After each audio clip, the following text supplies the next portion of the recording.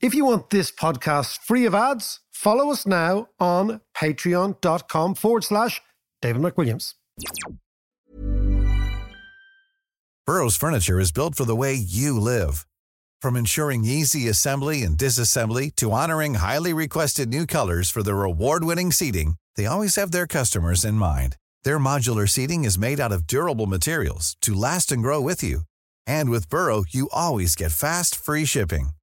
Get up to 60% off during Burrow's Memorial Day sale at burrow.com/ACAST. That's burrow.com/ACAST. burrow.com/ACAST. There's never been a faster or easier way to start your weight loss journey than with PlushCare. PlushCare accepts most insurance plans and gives you online access to board-certified physicians who can prescribe FDA-approved weight loss medications like Wegovy and Zepbound for those who qualify. Take charge of your health and speak with a board-certified physician about a weight loss plan that's right for you. Get started today at plushcare.com/weight loss. That's plushcare.com/weight loss. plushcare.com/weight loss. To understand the economy, you have to understand human nature. This podcast is powered by Acast. How you doing there? It is podcast time. And John, this podcast, we're going to talk about the jamboree that is Davos. That's your jamboree. Every year you are the Lizard King. I am the Lizard King. I am a wef shrill, as they say. You and Murdoch. Me and Murdoch. Look, I have been, as you know, to the wef. I mean, John, they were the only people, right? I'm going to come back and say... Would invite you. The only people who ever gave me an award for anything, or the World Economic Forum. No feckers in Ireland gave me an award for anything. They say, your man doesn't know what he's talking about. He doesn't know what he's talking about. At least the people from the World Economic Forum said, well, we recognise that you're trying to do something for economics and we're going to give you an award, which is much more than you'd ever get in Ireland. But they are the axis of evil, though, aren't they? It is funny how Davos, the World Economic Forum, has become, in some circles, synonymous with conspiracy. Yes. Plutocracy. Government of neoliberals. I'm a neoliberal shrill. I always say I'm not a neo-anything. I'm a paleo-liberal. I'm an old-fashioned liberal. So, you're neoliberal, you're this, that. I've always felt that, what system delivered a country like Ireland a certain living standard was the combination of democracy, right? Yeah. One man, one vote, and capitalism, right? Yeah. And if that makes you neoliberal, if that makes you a liberal, it's a liberal democracy where the underlying economic engine is capitalism, not socialism or communism. Yeah. That's where we live.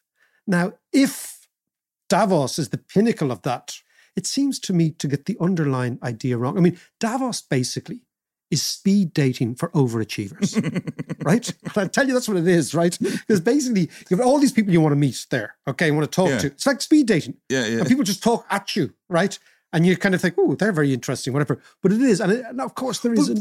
But the interesting thing is that, let's say we do something like this for a living, right? Hosting a podcast. Like, does the listener want the host of the podcast to be sitting in a box room writing screeds against things? Or do they want to be the person who actually has an access to these things if they want to go? Yeah. I think it's better to know these people. It's better to meet these people. It's better to have access to, or at least the chance of engaging with, political leaders, business leaders, whatever, because that's what gives you insight. But what actually happens at Davos? That's why I said it's the speed dating for overachievers. So you arrive. Okay, I'll tell you that. So Davos is, and we're going to be talking to Jumana Bersace in a couple of minutes, who is CNBC's anchor, and she's just left Davos, so she can tell us everything that's happening this year. Because it is important to know what those people who are making decisions are thinking about the world. Yeah. Otherwise, you're in a vacuum. Right. So I'll tell you what it's like. So Davos, the town, is the southwestern part of Switzerland. It's a canton called Graubünden, right, where they speak Romansh, John. And this is very interesting. So Switzerland has 4 languages. Yeah. French, yeah, German, obviously the dominant one, yeah. French. Italian. There's a lot of Italian speakers. Yeah. But they have their own language called Romansh, which is basically comes from the Romans, right? It's a language that, when Hannibal... Very Latin, is it? But when Hannibal crossed the Alps, this is the language the Helvetians spoke, which is amazing. Okay, it's a combination of Old Swiss, a bit of Latin, and tell you who actually speaks... elephant stuff. And elephant stuff. I tell you who speaks a language very like it. Giorgio Moroder.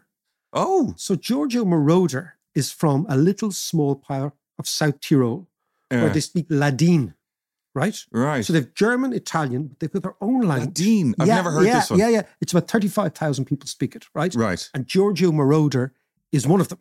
Okay. And the interesting thing is that in German, the word for translator is Dolmetscher. Okay? Right. Well, Übersetzer is the actual official word, but the slang word is Dolmetscher, which means somebody from the Dolomites. Because the people from the Dolomites lived on this intersection, the Slav world, the German world, the Latin world. They spoke all these languages. Right. So they were translators. They were natural translators. And Giorgio Moroder's people are Dolmetschers. And Germans regard them as natural translators. And it's the same thing for the Swiss who live around this canton. This episode is brought to you by Duolingo. Sorry, you got me going on this. I'm off on one. Come back to the Davos thing. So my thing in Davos was bonkers. I was only there once, right? It was 2007, ages ago, right? Yeah. And I got this award, and that's where I met Martin. So Martin and I met, and he was like, I don't know, let's just go for a beer and have a chat. Martin being the finance minister or ex-finance minister of Argentina. Exactly. Just put it into context. Yeah. So, but what happens is that all the really swanky pants people, right, who go from the big companies who pay 25 grand. So we got in there for free, Martin and I. We were like third class citizens. We were like the people, when we were talking about the city of Dresden boat to Argentina, we were like the people in the hull, right? And so much so that we couldn't find a hotel that we could afford. Right. Because it was really expensive. It was like $2,000, $1,000, whatever. Because all the big companies pay. Yeah. So they wouldn't pay your hotel bill. They wouldn't pay anything. They just gave us an award. Martin and I came on Ryanair. Anyway, to Basel, we did. Ryanair flight to Basel, right? But anyway, the long and the short of it was I stayed in a place called Wiesen, which is about 20 miles away, in a tiny little hotel, which was grand. It was just me and the Swiss Army. And that was me and the conscripts who were manning all the things. But I mean, what is interesting is you go and you see and you can listen to almost anything, right? There's talks on almost anything. And I was just sitting there really taking notes, very interested in economics, politics, science, technology, the whole gamut. Also, you can go to dinners there. And I'd never met a Bhagwan, John. Right. A proper Indian guru, right? Yeah. So I went to dinner with an Indian guru, which was just great. I'd never been and your man's talking about oneness and the infinity and the void and all this great stuff. So there's a really bizarre carnival. He paid 25 grand to go there? No. So basically only corporate people pay 25 grand. So the rest of us go there as entertainment, right? For the corporate people. Dance for me, David. Dance for me. Yeah. Exactly. Do that trapeze for me. So there is a huge variety of things that go on, right? The criticism, which is legitimate, is the following, and it goes back to the 25 grand or the 50 grand, right? Which is, if you can pay 50 grand, right, then you do have access in the same room to politicians. So there is a approximation between wealth and influence. But the question is, are you actually influencing? Are they influencing? I mean, do you want to pay 50 grand to listen to our new finance minister, Michael McGrath? No. Jesus, no. Exactly. So you can hear him on the radio anytime. On the wireless, exactly. The wireless, yeah. Exactly. But my point is, like, what is interesting about Davos is people forget that Mandela and de Klerk first met at Davos. Right. Okay. They first met at Davos. Davos created, they call it a safe space for these guys. So they first met there, but they had never met before, which is kind of extraordinary. Yeah. All NGOs, Oxfam, the One Foundation, all the big NGOs, all the big environmental movements, all the big poverty eradication movements, they're all there. Yeah. So it's not... all the economic development. All the economic development, the World Bank, all these people. But I mean, when I come to, like real NGOs, people who are working in the field are there. Yeah. And the reason they are there is that the way in which charity works now is that wealthy people, like it or not, contribute to charities. So the charities have to discuss They can't with them. survive without them. Exactly. And it's all that ESG, that, environmental, social movement and governance movement, you see. So there is a soft side to it. And what I would say to the people who are against Davos, and I think their concerns can in some way be legitimate, because some people are legitimately afraid of and fear the proximation between big business and government. And I understand that. Absolutely, yeah. And that makes a huge difference, because that's where lobbying goes on. And that's what's destroyed American democracy in a way. Yeah. It's at 16th Street, that lobby street in Washington, where basically all American, I think it was somebody once said, the Republicans are always for sale, the Democrats are only for rent. But it's the whole idea that, so there is that worry legitimate. But I also think that there has an illegitimate or bizarre confluence of anti-everything people who have decided the World Economic Forum is the worst institute in the world. Yeah. Rather than something like the Kremlin, which is actually killing people on a daily basis. Yeah. Think about it. It's actually killing people, right? And they kind of got anti-vaxxers, anti-NATO, pro-Putin, extreme right, extreme left coming together. A lot of our crypto friends are in that sort of world as well. And for them, the worst thing in the world is a meeting in Switzerland, rather than what I would say is an army blowing the shit out of citizens in Ukraine. I would say that's quite obviously worse. But I come back to one thing. What has created prosperity in the world is this combination of liberalism, liberal democracy, and capitalism. No other system has ever generated prosperity like it. That's the fact. For the few, though. No, but for the many. If you think about all of us, think about us, right? Right? Think about Irish people, right? That fusion of capitalism and democracy gives you education, gives you toothpaste, gives you takeaway pizzas, gives you iPhones, gives you technology, gives you insurance. Look, think about everything that we have. But there's also a product big of swathes of the world that don't have toothpaste, takeaway pizzas, iPhones. That's what I'm saying. So they need more capitalism. This is what creates it. This is what creates we come back to Schumpeter. The dynamic of economic innovation is created by people trying to put their heads together to create the best design of something, right? And thus far, all other systems, whether they're feudalism, autocracies, communism, they've all kind of gone by the wayside. So not the best system. Remember, I've always said you could never, ever let the best bully the good, right? Yeah. And that comes from Gramsci, who was an Italian communist. Yeah. But the idea is that we progress innovation by innovation. That's what I believe drives the world. And as of yet, the best system to do that is a system where people are free to vote, free to invest, free to work, and free to back themselves in whatever market they're in. Yeah. All other systems have proven not to be able to deliver. So what I'm saying is it's not the ideal system, but it's the best one we have. And capitalism has got a tendency, this goes back to your point, it's got a tendency to enrich the few. That's the inbuilt dynamic of capitalism. Yeah. Democracy is the counterbalance. So if you think democracy is one man, one vote, that's the essential nature of democracy.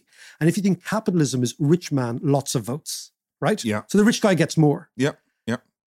Democracy is the counterbalance that when capitalism gets too extreme, which we may well be here now, democracy causes the pendulum to swing back. So the one man, one vote, which is biased towards or jaundiced towards equality, will always bend that arc of capitalism, which is jaundiced towards inequality.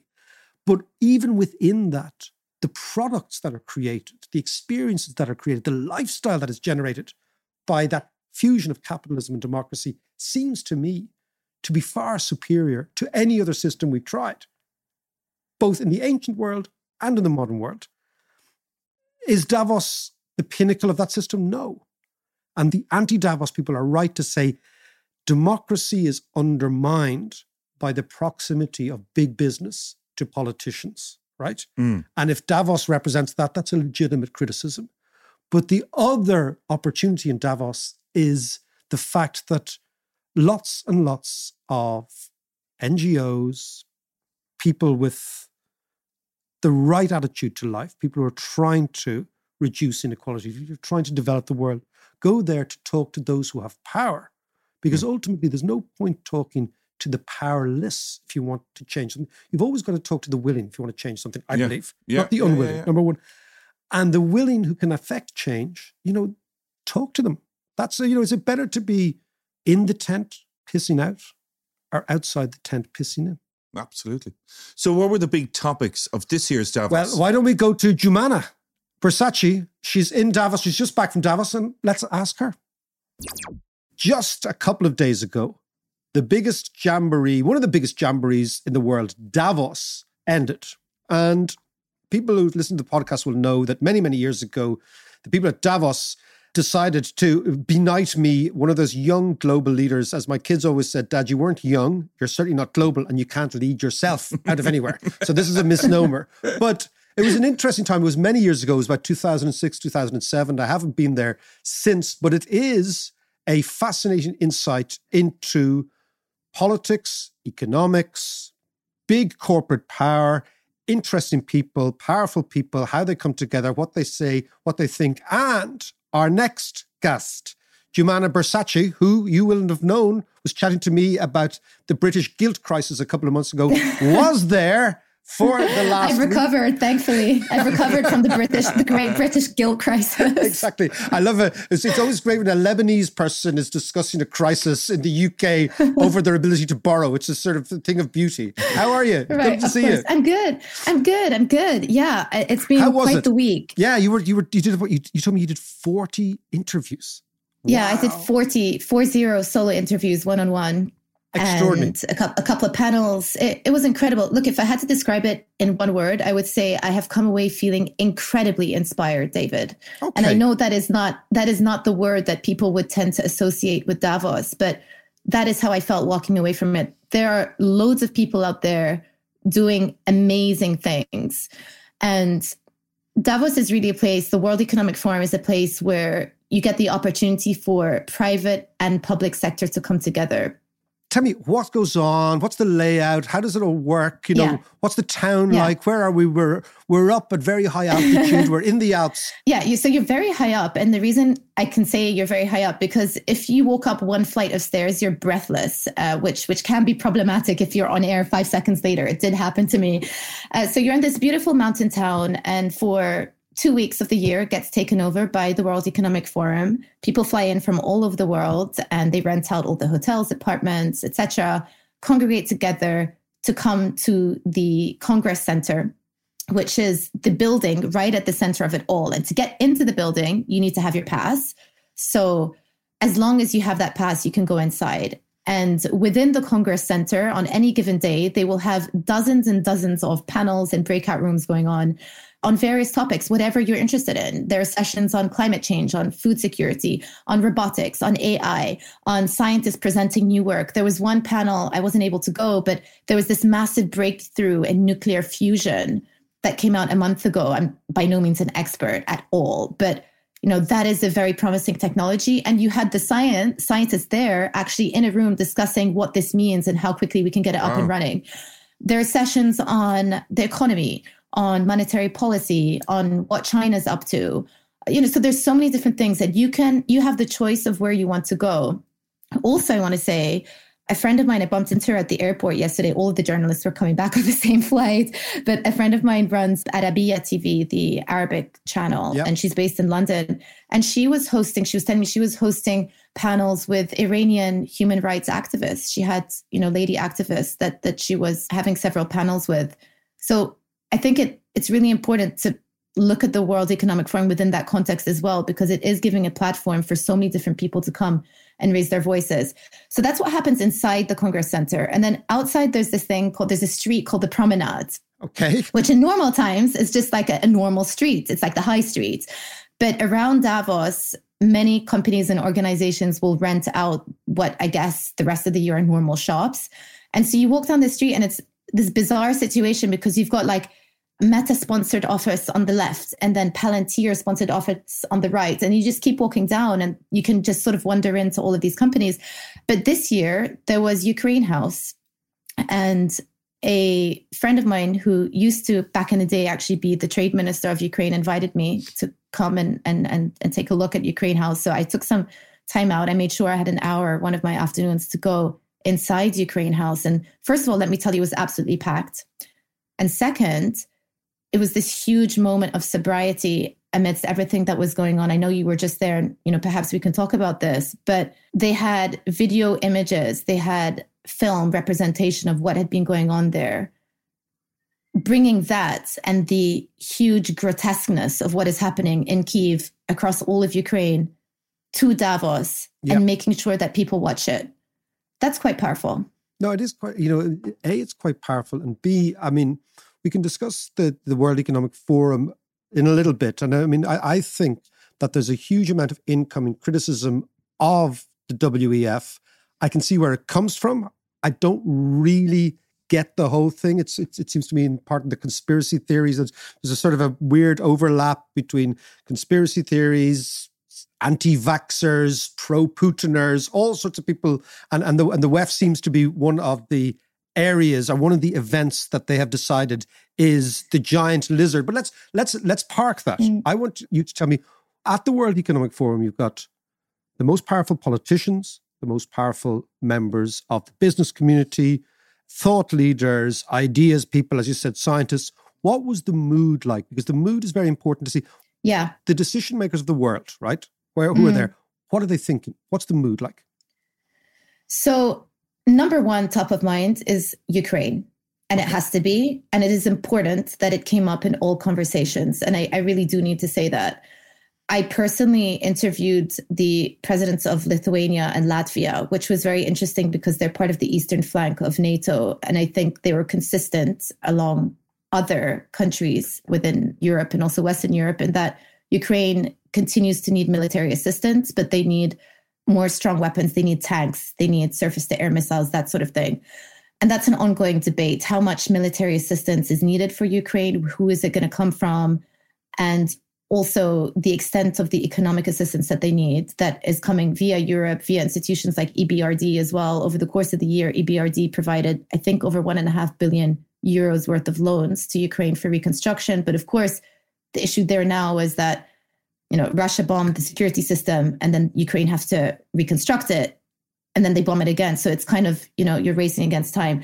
So that was a really big theme. And I know you were just in Kyiv and that's why I was bringing it up. And I thought it was really powerful that right at the very end of the World Economic Forum, you had the French Finance Minister, Bruno Le Maire. He was on one of our CNBC panels and he said to the whole audience, Putin is not going to win this war and we will stand united and we will do whatever it takes for Ukraine to win this war.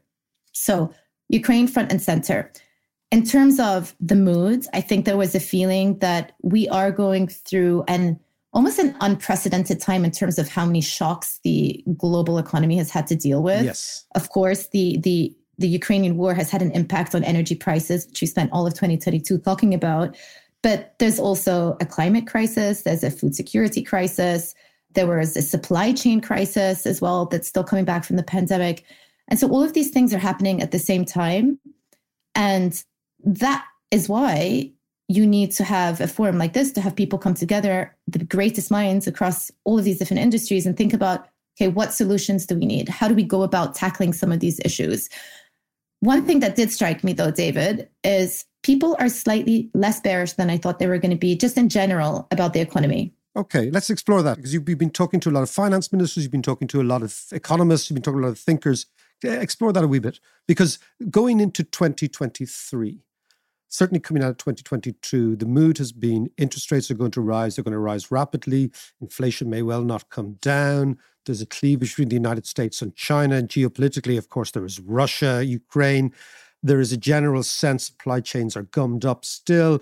And we notice even this morning in Ireland, a lot of the tech companies over the weekend in Ireland, tech companies are laying off people. There's a real sense of the good times that were there from let's say it's weird to talk about the good times about the pandemic, but in actual economically, they were actually expansionary times. That's over, and we're into different. But you're saying maybe the mood was a little bit less bearish, less worried.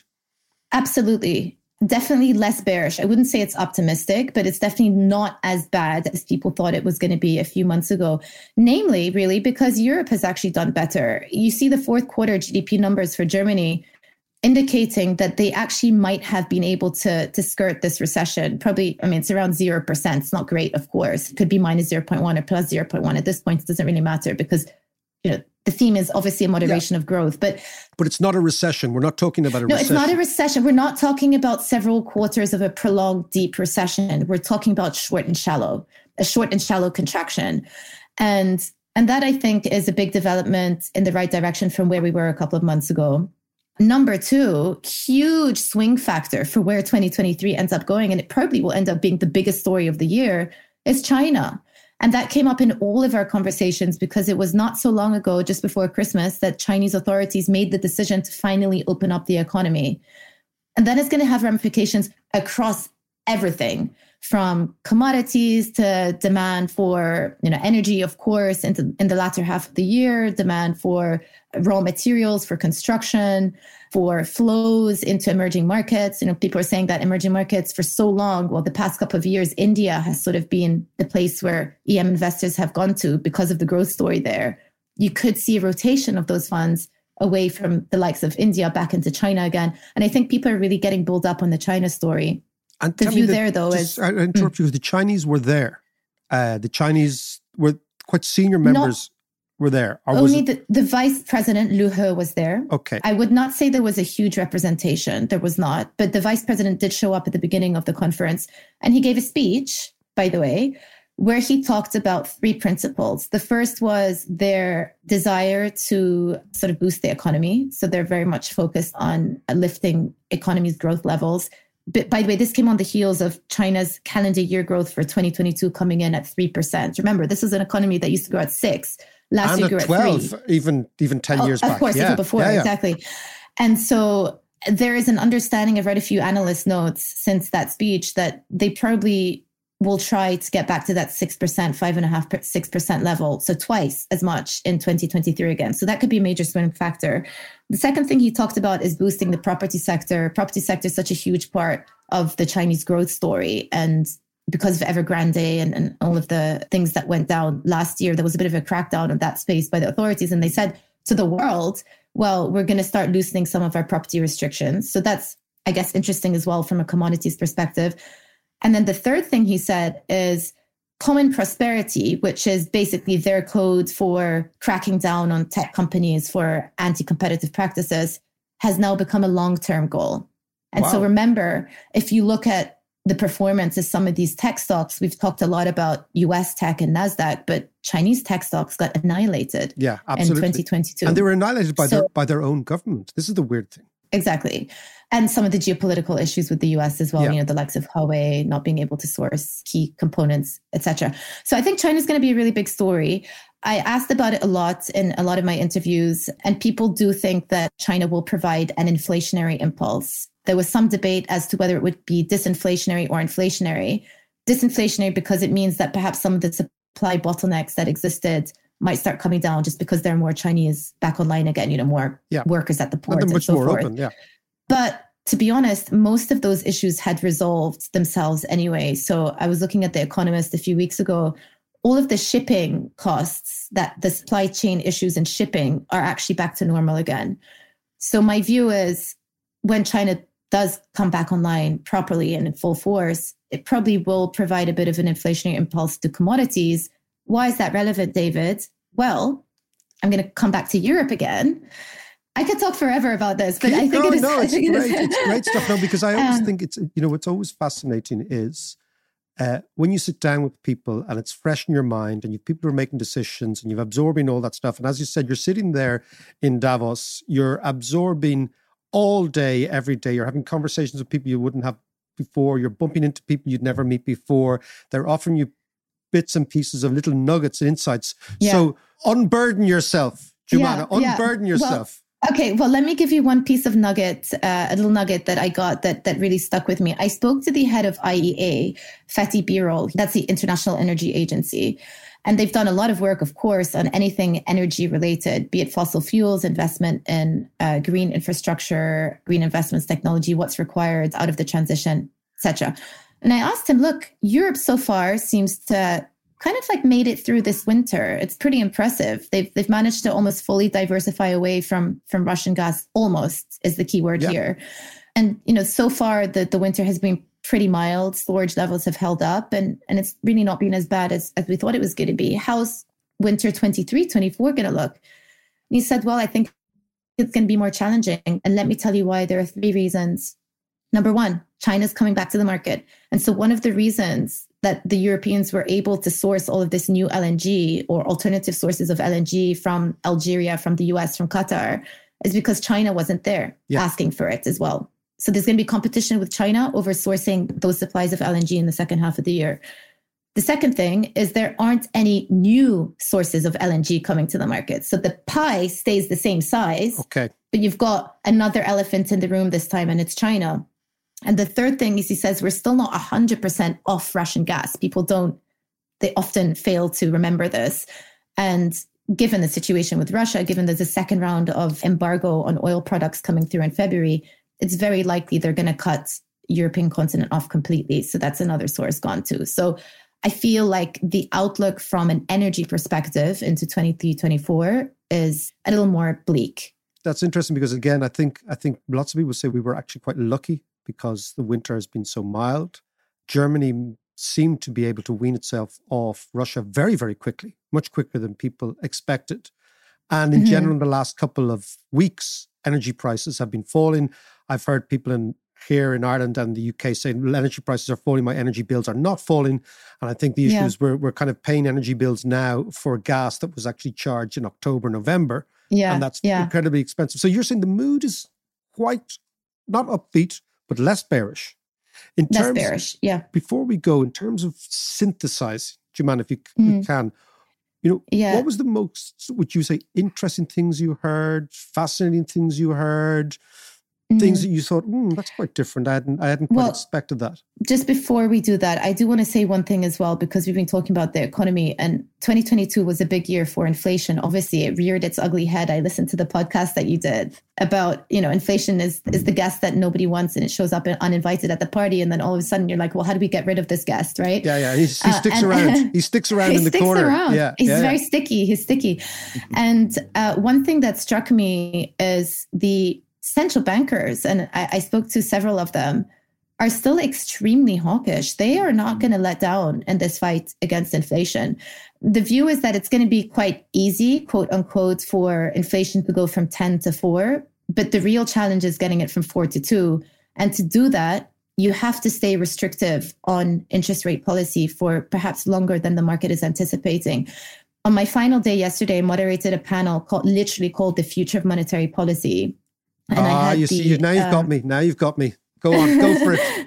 And I had the chairman of SNB, so the Swiss National Bank. I had the central bank governor of Peru on it, Larry Summers, and then I had the CEO of DNB, one of the largest Norwegian banks, on the panel. All of them were of the view that in 1 year's time, interest rates will be tighter than where they are right now. So that's something to bear in mind. And I think that also I didn't expect that. Is a very me neither. I didn't expect that either. I didn't, because of the economic situation, but because I guess the economy is kind of doing okay, they feel vindicated in this fight against inflation. And actually, in one of the other panels, Larry Summers said the biggest mistake we could ever make, policymakers could make right now, is to deal insufficiently with inflation, because if we don't, it creates a whole host of other issues, and it will just, keep dragging on and have much broader ramifications on the economy that we are unaware of right now. So, that's interesting. So you're saying that the central bankers are saying we are going to keep interest rates higher for longer and for as long as it takes. And we are wedded to this 2% target. John and I might discuss this afterwards. We're wedded to this 2% because this has huge ramifications for, first of all, even people's mortgages. People who are listening to the show who are like, they don't, finance all that sort of stuff. That's I'm interested in it from a conceptual point of view, but what does it mean for me? It's mortgages, it's availability of credit, it's all these, it's being able to refinance loans, all that sort of stuff. So you're saying the central bankers are more hawkish than, let's say, the business people? Yeah, because they've got, to quote the very famous Jean-Claude Trichet, they've got one needle in their compass. And right now the focus is bringing that inflation back to target. Because it's not just, I mean, I can get a bit, wonkish here, but it's not just about bringing spot inflation to target. It's about controlling people's expectations of where they think inflation is going to get to. And that's how central bankers think about it. They have to ensure that 5 years ahead, 10 years ahead, people are not thinking or assuming that inflation is going to stay at 4%.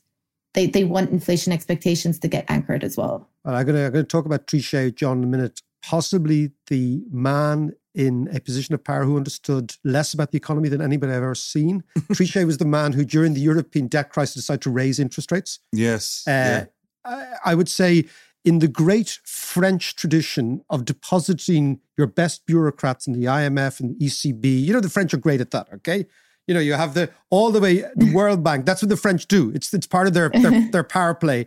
And I would say that Trichet, a man who didn't cover himself with glory, even as French central bank governor in the 90s on the way into the euro, and then kicked upstairs. But we'll come back to it. But Jumana, just before you go, so your sense was that at Davos, the mood was better and central bankers could be out of step with the rest of the business community, you think, over the course of the next year? Because that in itself throws up all sorts of interesting angles.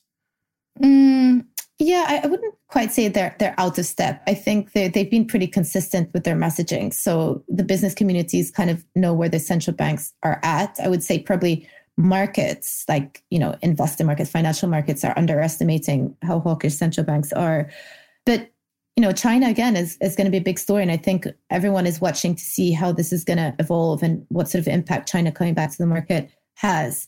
One final thing I do want to mention, because it is important, we have been through an energy crisis. And if you look at global emissions, CO2 emissions, this is a whole different topic, but it is important. CO2 emissions last year surpassed those of 2019, were actually the largest year for CO2 emissions ever. Okay, so we're moving in the wrong direction. And I think there was this, moment of reflection where it's like, well, how do you square up your long-term environmental objectives of, reducing your emissions, but at the same time, emissions keep moving higher and higher. We're not moving in the right direction. And so there was a lot of talk about that. And the takeaway there, this is obviously part of a much bigger discussion, but I do want to end with this, is that the transition is happening. It probably isn't happening fast enough, but there are so many people out there coming up with these amazing green tech solutions. What's required right now is the investment to help bring it to scale and help to come up with all of the storage solutions that are required. So the actual product is there. You just need scalability. And one final number that I'm going to leave with you is, I asked the CEO of a renewables company in the US, what is required in terms of investment? He said, it's very simple. What we're investing every year in fossil fuels, we need to be investing every year into renewables. And that's about, I think, $1.5 trillion.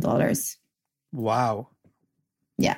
And we could also end on the idea that central bankers have a role in this, which is that if central bankers decide to preference companies in green technology in terms of even using their bonds and what we would call unusual monetary policy to actually get finance, that could actually happen. Central bankers have a role over and above. Well, it's funny because another big theme was the US had introduced this Inflation Reduction Act, which doesn't do anything which it says on the tin. It's not really an Inflation Reduction Act, but what it does do is it provides hundreds of billions of subsidies towards green tech investments. And the Europeans have been quite critical of this piece of legislation from the Biden administration, saying it's unfair and they, potentially could have been taken to the WTO because the US was going down the route of providing unfair subsidies versus other countries and doing it alone. But the feeling out there is that the US Inflation Reduction Act is probably the best piece of legislation to happen for Europe, because all of a sudden now, all of the European leaders are saying, well, we want to encourage more investments into green, et cetera. We want to be competitive as well. So how can we do it well, maybe we have to relax state aid rules. Maybe we have to reduce some of the bureaucracy when getting these types of investments approved. Maybe we'll have to borrow a bit more. And I think that is going to be at a policymaker level, one of the key discussions this year on how Europe can respond to what the US are doing. And of course, China as well, with their massive, massive push into decarbonization in the coming years. It's a geopolitical question. Brilliant stuff. Listen, Jemana, we're going to be discussing this green transition and how we get there, because it's interesting. Once you get these immediate dilemmas, problems like Ukraine and Russia, suddenly climate change gets pushed to the back as a discussion. And now what you're saying is, hold on a second, this is still the biggest issue. Climate change is still the big global issue. And we'll take that up. But listen, Jemana, thank you so much. Talk to you soon. Thank you. That was great. Thanks. So there you have it. Davos. There you have it. 2023. Well, let's just pick apart some of the big topics of this year just after this.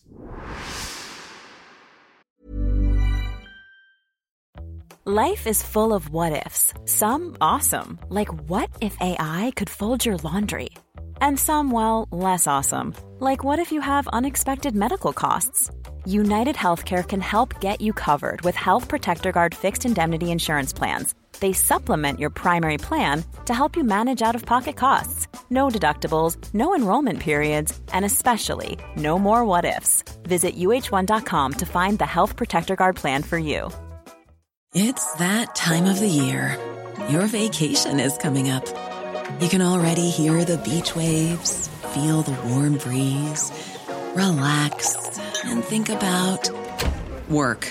You really, really want it all to work out while you're away. Monday.com gives you and the team that peace of mind. When all work is on one platform and everyone's in sync, things just flow. Wherever you are, tap the banner to go to Monday.com. There's never been a faster or easier way to start your weight loss journey than with PlushCare. PlushCare accepts most insurance plans and gives you online access to board-certified physicians who can prescribe FDA-approved weight loss medications like Wegovy and Zepbound for those who qualify. Take charge of your health and speak with a board-certified physician about a weight loss plan that's right for you. Get started today at plushcare.com/weight loss. That's plushcare.com/weight loss. plushcare.com/weight loss.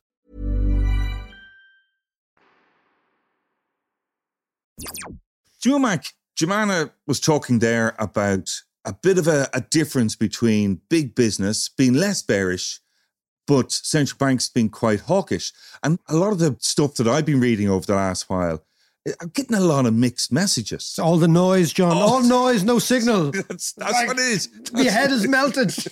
That's exactly what it is.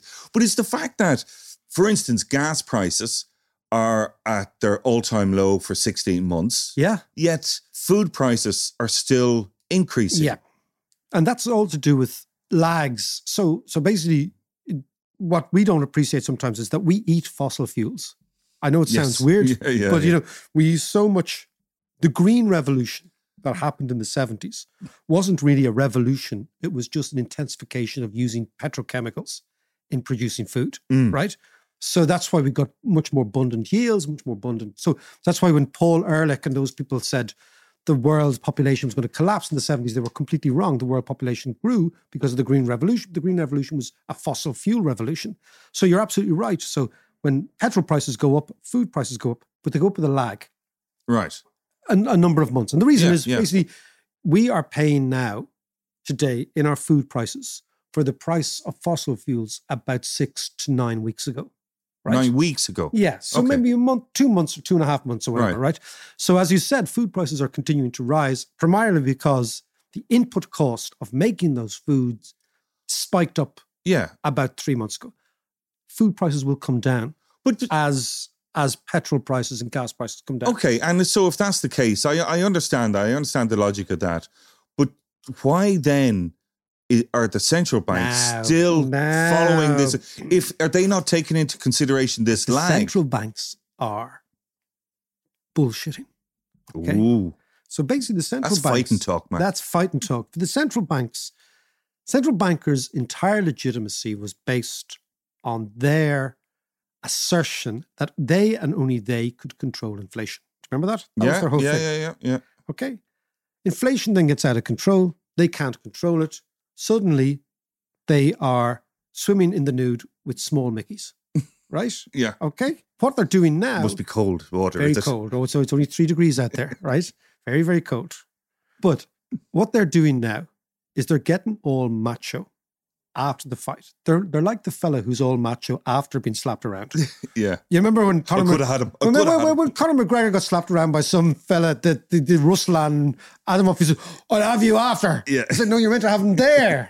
Yeah, okay. exactly. So it's the same sort of idea, right?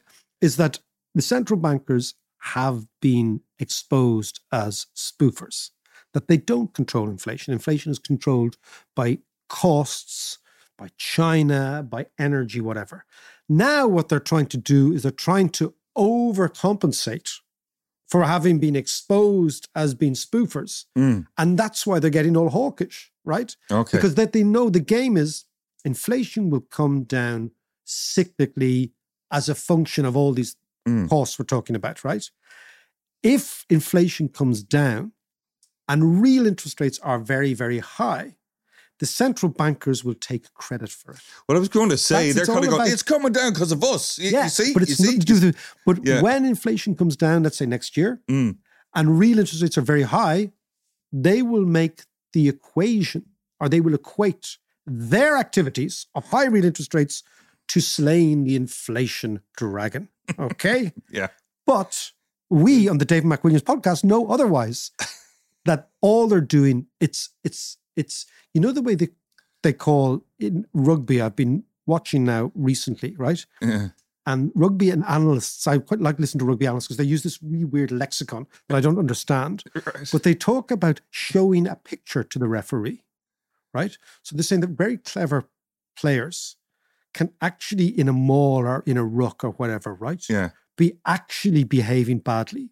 But the picture they show to the referee, by virtue of the way in which they position their bodies, by virtue of the way they obfuscate and they obscure, allows the referee to be a little bit, it's a very interesting thing, to show the picture to the referee, allows the referee to give them the benefit of the doubt, right? So imagine now central bankers are all about now optics and showing a picture to the people. There's no VAR there. There's no VAR, right? Yeah. And that picture will be when inflation falls, right, which is much more a function of Ukraine and China and all these sort of things, right? The picture they will show is high real interest rates. And in so doing, they will obscure the real truth. They will mislead the public. And their big fear is that their independent mandates, which they fought for generations to secure, will be taken back off them when politicians realize they don't really control the game. So they're showing a picture to the politicians and the population that it is they that are actually on top of inflation, when we actually know that all they're doing is optics. So the Dave McWilliams podcast looks at the central bankers, says, you guys are spoofing. And high real interest rates, the problem with high real interest rates, John, is that high real interest rates have a cost. And that cost is higher unemployment. And so in order to create and engender and bolster their credibility, they are very happy to allow unemployment to be greater than it should otherwise be, simply because they want to keep their jobs. So we are the economics VAR. Oh, I love it. VAR. How you doing there? Just a quick shout out for our Patreon supporters who keep supporting us, and John, keep the lights on, I suspect. Absolutely. And in a couple of weeks' time, I'm going to be putting together a new course at Trinity, and I will be sharing that course with you on Patreon over the next month or two. So watch out. Follow us, patreon.com/David McWilliams.